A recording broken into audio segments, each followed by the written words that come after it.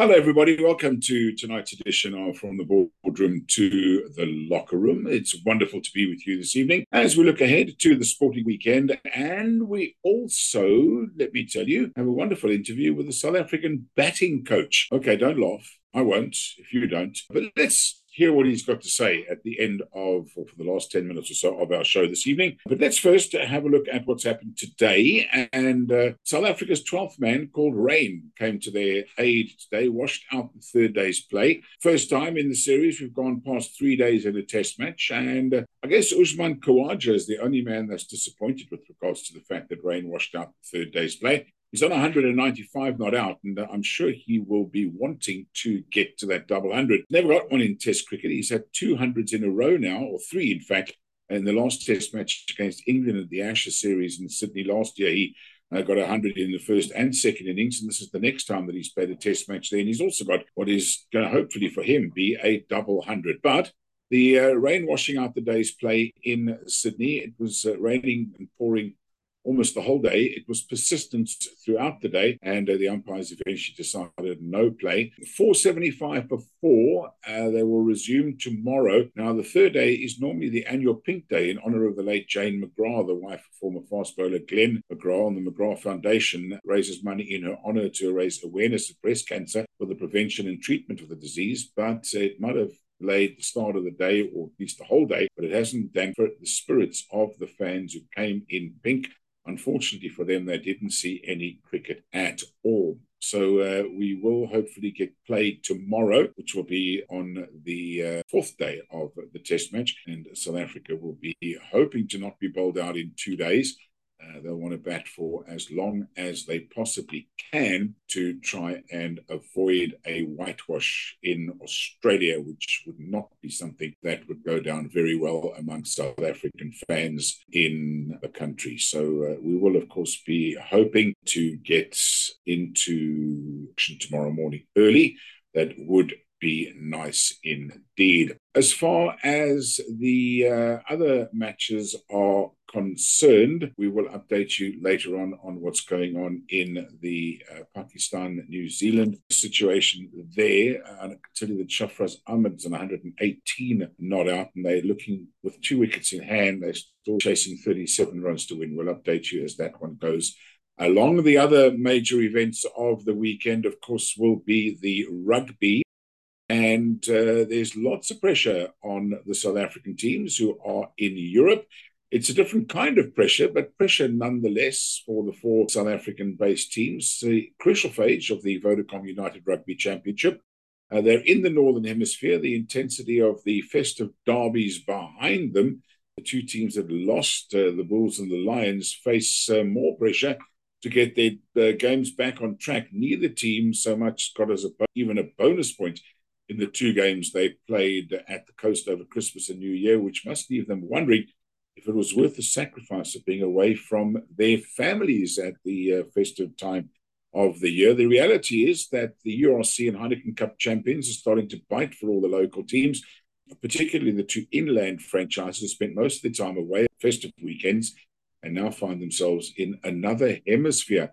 But for the Sharks and the Stormers, they were home over the Christmas and New Year period, even though the Lions, I think it was, got on a plane to get out of Cape Town on New Year's Eve to get home in time for, if at the Bulls, to get home from Durban in time for their festive seasons. But the crowds certainly came out, particularly at the Cape Town Stadium. Big crowds indeed.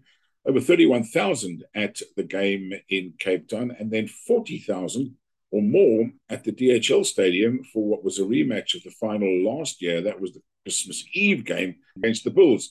So tonight, at 25-10, it's Munster against the Lions. The Lions lost their mojo when they toured in September and October and desperately need to gain it for their quest for a place in the Heineken Championship next year. They faced a difficult obstacle in a Munster team that has shown great resurgence of form since their early season mishaps. The hosts are still ninth, meaning outside of the playoff placings, as well as Champions Cup placings, so they need to win as much as the Lions do. Now, the Dragons play the Bulls tonight also in Newport. The Bulls have lost 3 in a row now, if you add their away defeat to the Chiefs in the Champions Cup, and their derby defeats to Stormers and Sharks. And those losses, the 3 defeats, perhaps being more concerning than the fact that they lost Both the Derby losses were significant enough margins to neither be even a bonus point across the two festive season matches. And my understanding is that Coach Jake White has been sick with flu the whole week. Now, you wouldn't back against Bulls. The Dragons have been competitive at home this season, but the Bulls, with a short turnaround from the Durban game, coupled with a long flight to Wales via Doha that ended with a bus journey, has perhaps given them less of a chance tonight. But I still think the Bulls will come out as victors in that one. Now, Connaught play the Sharks tomorrow night at 7:15, and they've left their top players and head coach behind in Durban to prepare for next week's championship game against Bordeaux. They could struggle at a venue that's difficult for visiting teams. The weather says there's a 70% chance of rain and a 40-kilometre-an-hour wind expected, so a normal day in Galway, one that the Sharks might not enjoy too much. And then the Glasgow Warriors on Sunday evening at 5 o'clock play the Stormers. They've opened a healthy gap on the chasing pack in the South African Conference as they look to retain the shield they won as their first step to overall triumph in last year's inaugural version of the URC. Tough games against Ulster, Leinster and the Bulls, plus a trip to Durban to come later in the competition. So good wins over the Bulls and Emirates Lions in the last weeks of last year give the Stormers a tiny bit of breathing space. But John Dobson, the coach, feels his team will have room to manage players and selections a bit better if they get a good win against Glasgow, a team they quite comprehensively beat at DHL Stadium in Cape Town last season. Won't be easy, though. Defeat wouldn't cost the Stormers their place at the top of the shield, but a win will be a good gap for them in terms of the log situation. So the Stormers have kept to a minimum the number of changes they've had to make in the competition. They clearly are looking at the long-term prospects rather than the short-term prospects. So let's have a look at the rugby fixtures comprehensively over the next 3 days or so. Saracens against the Falcons. That's tonight. Then tonight in the United Rugby Championship, the Dragons play the Bulls and Munster play the Lions. Tomorrow, Benetton play Ulster, Edinburgh play Zebra, Connaught play Sharks, Cardiff play Llanelli Scarlets, and Ospreys play Leinster. Then it's the Chiefs against the Saints in the Gallagher Championship. The Union Bordeaux play Aviron Boyonnais, Clermont play Papillon, Brive play Toulon, Palois play Lyon, Stade Francais play Castres Olympique, La Rochelle play Stade Toulousain. In Sunday's United Rugby Championship, the Glasgow Warriors play the Stormers at 5 o'clock. In the Gallagher Premiership, it's the Harlequins against the Sale Sharks, London Irish against the Bristol Bears, and in the Montpellier Herald Racing 92 game in the top 14. So tennis action, there's lots of that going on at the moment. So I can update you with regards to the events that are going on leading up, of course, to the Australian Open, which comes up very, very shortly. And Novak Djokovic has been in action over the last couple of days and also been in the news, has Djokovic, due to the fact that he has got a problem with playing a couple of tournaments in America because he hasn't been vaccinated. But before we get to that, Iga Swiatek was left in tears.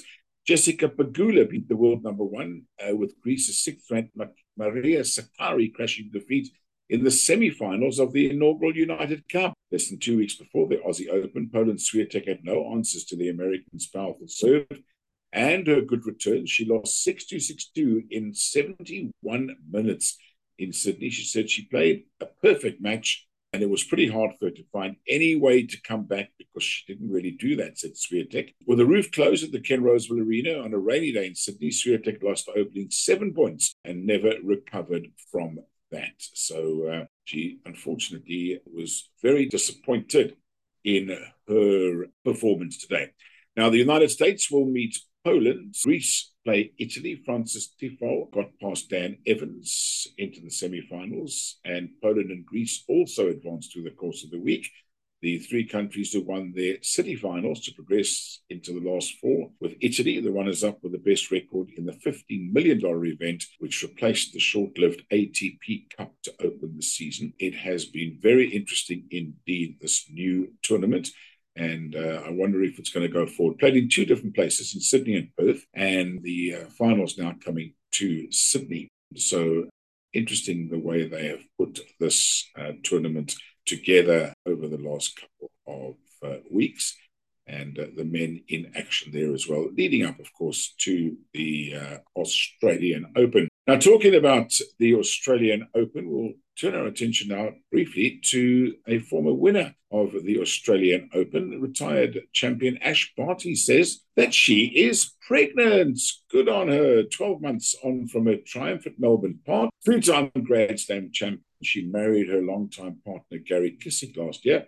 And in an Instagram post today, she said it's the biggest year yet, 2023, a picture of her dog alongside a pair of baby shoes. Well done. The former world number one called time in her career last March, shortly after she ended her country's 44-year wait for a home champion at the Australian Open. Now, Ash Barty is not just a very fine tennis player, she also played professional cricket, as well as a couple of other sports under her belt. But she decided enough was enough and she retired from tennis. Just a reminder, don't go away, because in a short while's time, we will be having a listen to the post-days interview with the South African batting coach down under in Australia. We'll have a chance to have a listen to that. Now, Nick Kyrgios is expected to be fit for the Australian Open, despite having pulled out of a warm-up tournament. He's also withdrawn from next week's Adelaide International with an ankle injury. The 22nd ranked player in the world and runner-up at last year's Wimbledon has already missed the United Cup and will go into the Aussie Open, which starts on the 16th of this month, having not played singles since the ATP event in Tokyo in October last year. That's a long time ago for Nick Kyrgios to be out of tennis. Now, the football this weekend is not in the Premier League. That is because it is the FA Cup, the oldest and longest running football tournament in the world. That is the FA Cup for you. And it starts tonight with a very interesting clash. In fact, there are quite a few interesting clashes, which during the third round puts the teams from the Premier League into, for the first time, to the draw after teams have gone through many, many rounds of football to get to where they are right now. And the first match of the third round is at 10 o'clock tonight. And two teams, one riding the crest of a wave at the moment, in fact, 5 wins out of the last 6, and I think 9 of the last 10 in all competitions, Manchester United and Everton, who I'm afraid are not having a good time at the moment. Everton have won just one of their last 29 away games against Manchester United in all competitions. A 1-0 win in December 2013 was the last time that they won.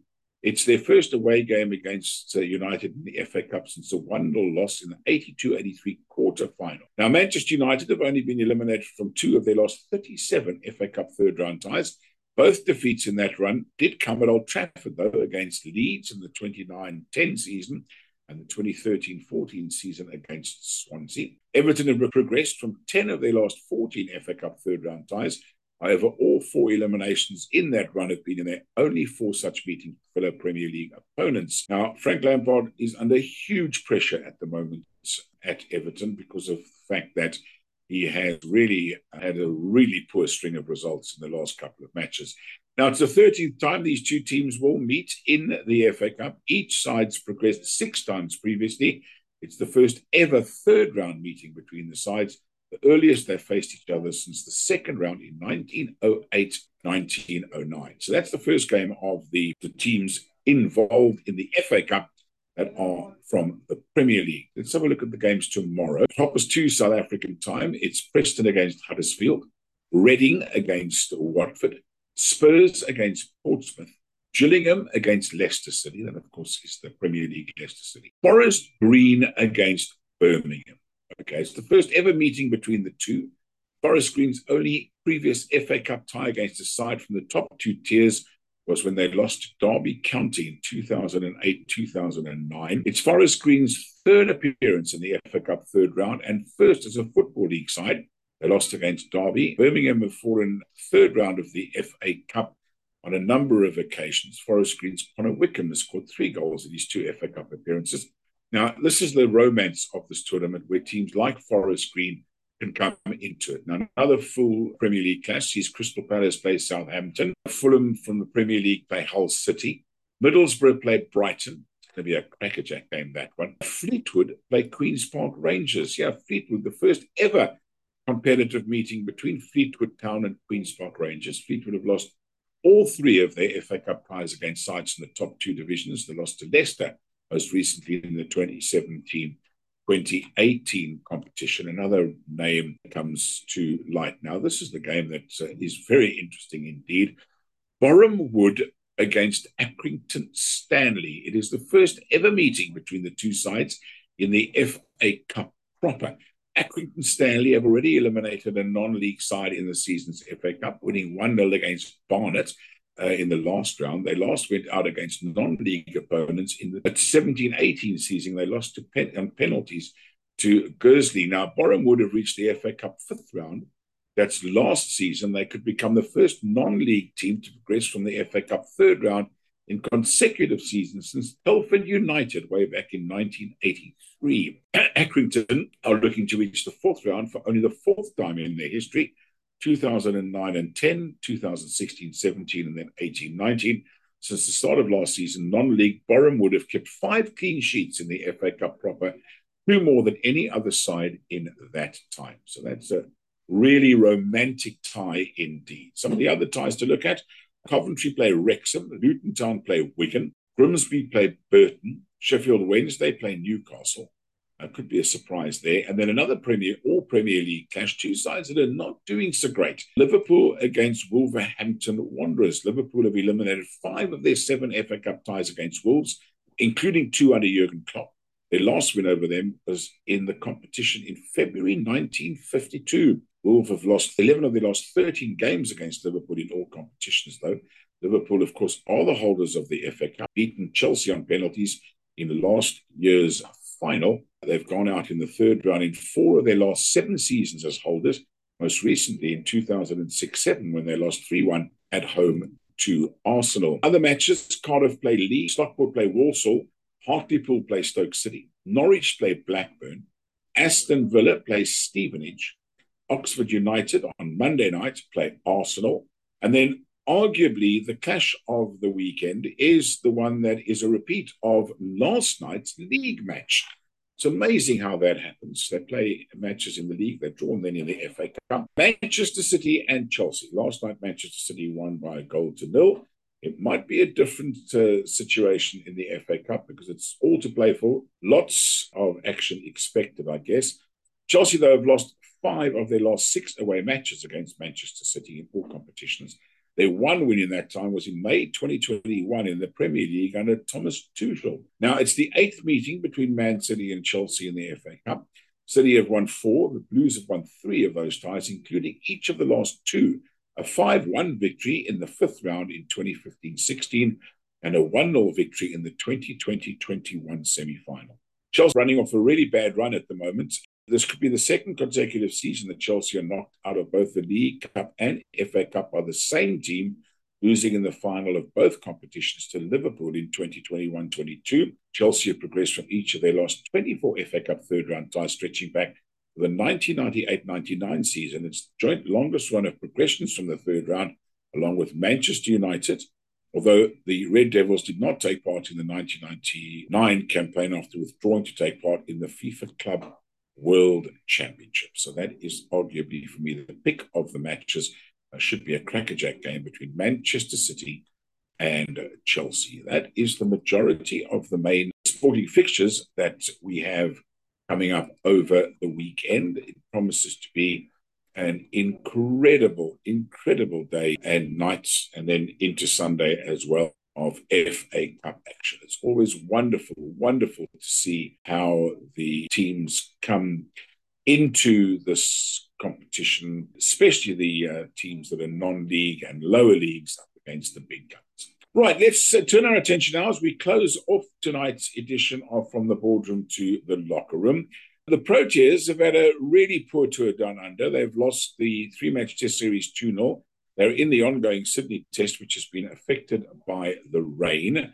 And then after there wasn't really play today, but after the day's play, if you like, when it was called off, the South African batting coach, Justin Sammons, was in the hot seat with the journalists who are covering the team. Now, let's just tell you a little bit about him. He's the current batting consultant for the Proteas in Test One Day International and T20.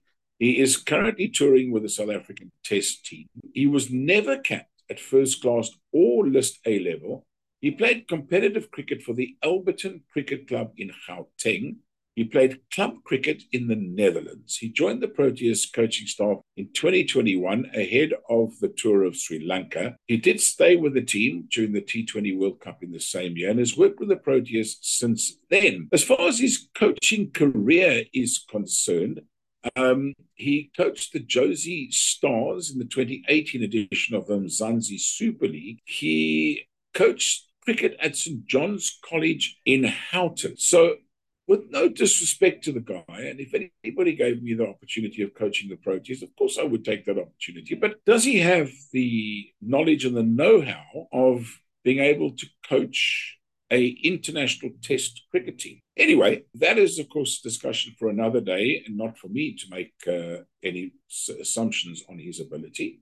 But let's have a listen to that press conference today at the end of the day's play with Justin Sammons, the Proteas batting coach. Let's just cut to the chase. It's been a tough tour for you guys with the batting. And there have been lots of theories floated around. So where do you think it's gone wrong till this point? Yeah, I think obviously following up from that England series, it was tough. We faced conditions that, as a batting group, a lot of the players, probably bar Dean, hadn't experienced before. So that was a big learning experience, and obviously confidence was probably dented a little bit in that. And then we got to the first test, which obviously conditions did favour the bowlers. So from a confidence point of view, I think naturally the batters would have been hit. And then with the last test, an area where we had been improving on as a batting group was sort of the mental errors we were making. And I think we slipped up in that area, if we're honest, in the last test. Just too many mental errors where we sort of strayed outside of our game plans. Yeah. I guess sort of further on the same thing. I mean, attention in South Africa is now going to switch firmly to T20 with the launch of the new competition. I guess what effect do you think, does it have an effect on the first class system and producing test batters? Or do you look at a country like England that has perhaps taken the best of both with the county championship and with white ball batting as well? How do you go forward when the season is now going to be dominated by that tournament? Yeah, I think it's a great point, and it's very important. There's no substitute for experience, and you can only gain experience by playing. So the more games you play, the better you're going to get, the more lessons you're going to take. So I think it is in an important area or focus area for us as a country in terms of how we manage to still look after the first class system and 4-day cricket going forward. Obviously it's always going to be a tricky balancing act now. It's the way sort of the world is going, but we do need to find a way to balance it out. We do need our guys playing as much cricket as possible. That's the way you get better. So I don't know how specifically to answer it, but the bottom line is we need to play as much cricket as possible. Just going to follow up just on that. But then, so how do you do it? I mean, do you fear? I remember asking Mark Boucher this before. Do you fear for the future of Test cricket in South Africa, or do you think there are ways that you can work within the system? Because some of these guys, if they play every Test for the next 2 years, they still might not have even played 15 Tests. We've got to think out of the box as a board, I suppose, or the DOC, to find ways. There has to be ways. We can't just resign to the fact and say, well, that's it, we're not going to play enough first class cricket. T20 is going to dominate. We can't have that mindset. We've got to have a mindset of saying we've got to find a way, and how we go about that. Well, that's up to the decision makers to do, obviously. But I believe it is key. It's key for us. We have to play more 4-day or first class cricket. How they balance that, obviously that's up to the decision makers to do. Kyle has been your batting success on this tour with a couple of half centuries. What's been the key to to him being able to get some runs in these conditions, given he was quite inexperienced when he came here? Yeah, I think the growth within his game has been tremendous. From last year, this time against India, that's when he came into the side on a more permanent basis when Quinny called it a day. He played the second test in Joburg and then Cape Town. And his growth has been tremendous, both from a technical point of view and obviously mentally. I think he's figured out in his own way how to play at his tempo. So I think his success lies very much in him being able to play to his tempo and his rhythm. And I think that's what he's done well. Whenever he's played, he's stuck to the tempo that allows him to be successful. Obviously, every batter is different. They've got their strengths and weaknesses, and he'll continue to work on his. But I think that for me is key. And also, along with that, I think he's clear in terms of his identity as a cricketer. He understands who he is and how he's going to go about making runs. I think that is a big part in batting, having a clear identity. For example, if you see Dean bat, you see the same. You know what you're getting. You see the same thing day in, day out. And you would say the same about Cullis or Graham Smith or whoever it is. They had a clear identity in terms of who they are as a cricketer, and I think he does have that. I think that goes a long way in terms of his success. Yeah. Just on Dean, probably has another tour after. What do you put that down to? Is it just a few unlucky dismissals, or is there something going on? Sorry, I didn't catch the. Just Dean, Yes. Dean Elgar, captain. Yes. What do you put his form on tour down to? Is it a few unlucky dismissals, or is there something going on? Yeah, I mean, you need a little bit of luck every now and again. He's had a couple umpires calls. Obviously, two dismissals, glove down leg. So it hasn't quite gone his way. He's a fighter. The tour's not over for him yet. We've still got a big 2 days ahead of us, and hopefully he can finish on a positive note. But he's trying his best. We back him. We know he's key to our batting unit. Sometimes you do need things to go your way. It's a game of fine margins. Yeah. Justin, how do you expect tomorrow to play out? Do you expect Australia to bat for a little bit and then declare, or do you expect South Africa to be batting first thing? And not up to them, but what would you expect? And secondly, is it important that your batsmen don't go out just thinking survival once they do? Because realistically, it's probably going to win this test as well, I guess. Yeah. So on the first question, I think if Khawaja wasn't on 190 odd, then I would say they'd declare straight away. So it depends on how they see that situation. I'd imagine they might let him go out there and try and get to that double, and then declare. But again, we're not in their change room, so it's a tough one. But if they do bat, I think it'll be up until that point where he gets to that double and then calls it. But again, they could say, right, team first, and we're in straight away. It just depends on how they go about that sort of decision. The second part is very important. I think, especially when, like we spoke about in terms of confidence, you can easily go into that mindset of, I'm trying to just survive here. And I think that survival mode is, in comparison to still being in a positive mindset, that doesn't mean you need to be reckless. Obviously, I think what Khawaja's done so well is he stayed in his game plan. He was positive, but he scored within his game plan. I think that's going to be the key for us. We still have that positive mindset. It's not just about survival for us. We've still got this game and then 2 against the West Indies to finish our season, and we want to take as much confidence going into that West Indies series as we can. And there's 2 big games there for us to finish strong as well. Sorry for sticking with the batting, but as this tour nears an end, is it a concern, and you've done a lot of work in grassroots as well, that the top 5, leave Dean Elgar aside, the others are in their mid-30s, and you don't have like a young 20-year-old who makes an impression and you can bank on him for the next tour. Is that a concern at all, that there wasn't a 20-year-old knocking the door down and having a decent tour, or even being in the squad this time? Yeah, I don't think it's fair for me to answer that. Obviously, I'm not on the selection panel. So, what I can say is we do have a number of promising youngsters back home who are doing well. and who are knocking on the door, and that's pleasing to see. That's I think as much as I can answer around that. Yeah. Sorry, and just on how today panned out, like this, what was the mood like in the dressing room? It's been a tough tour. Were the boys eager to get out there, or they were like, let it rain for a bit? Yeah, obviously it has been a tough tour. But they're still looking forward to the challenge. Like we just spoke about playing, and that's how you improve. You don't improve by sitting in the dressing room on a rainy day. You improve by being out there, whether that's through making mistakes or obviously having a good knockout there. That's the way you're going to grow.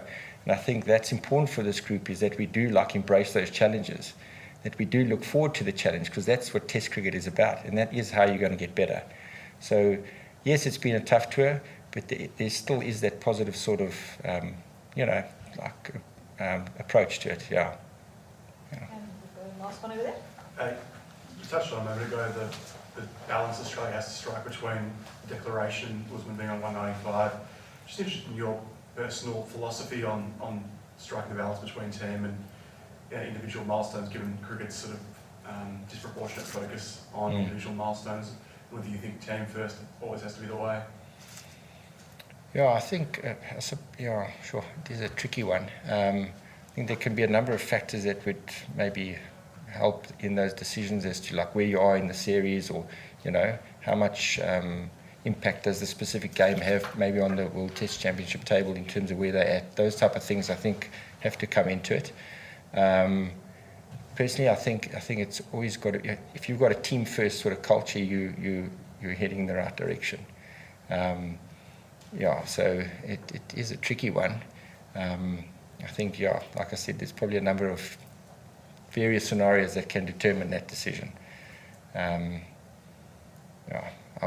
My personal belief is team first. Yeah. So some very interesting thoughts there from Justin Sammons. One in particular, of course, about the South African batsmen coming back to South Africa after this series in Australia, and the lack of first-class cricket and the lack of games in Test cricket for those players going forward. We are going to try and get you some interviews with either an ex-South African cricketer or some other experts in the weeks to come to discuss the situation in South Africa. We hope you've enjoyed tonight's edition of From the Boardroom to the Locker Room. Remember to join us again on Monday, when we will review what promises to be a fantastic sporting weekend on another edition of From the Boardroom to the Locker Room. As always, be nice to each other.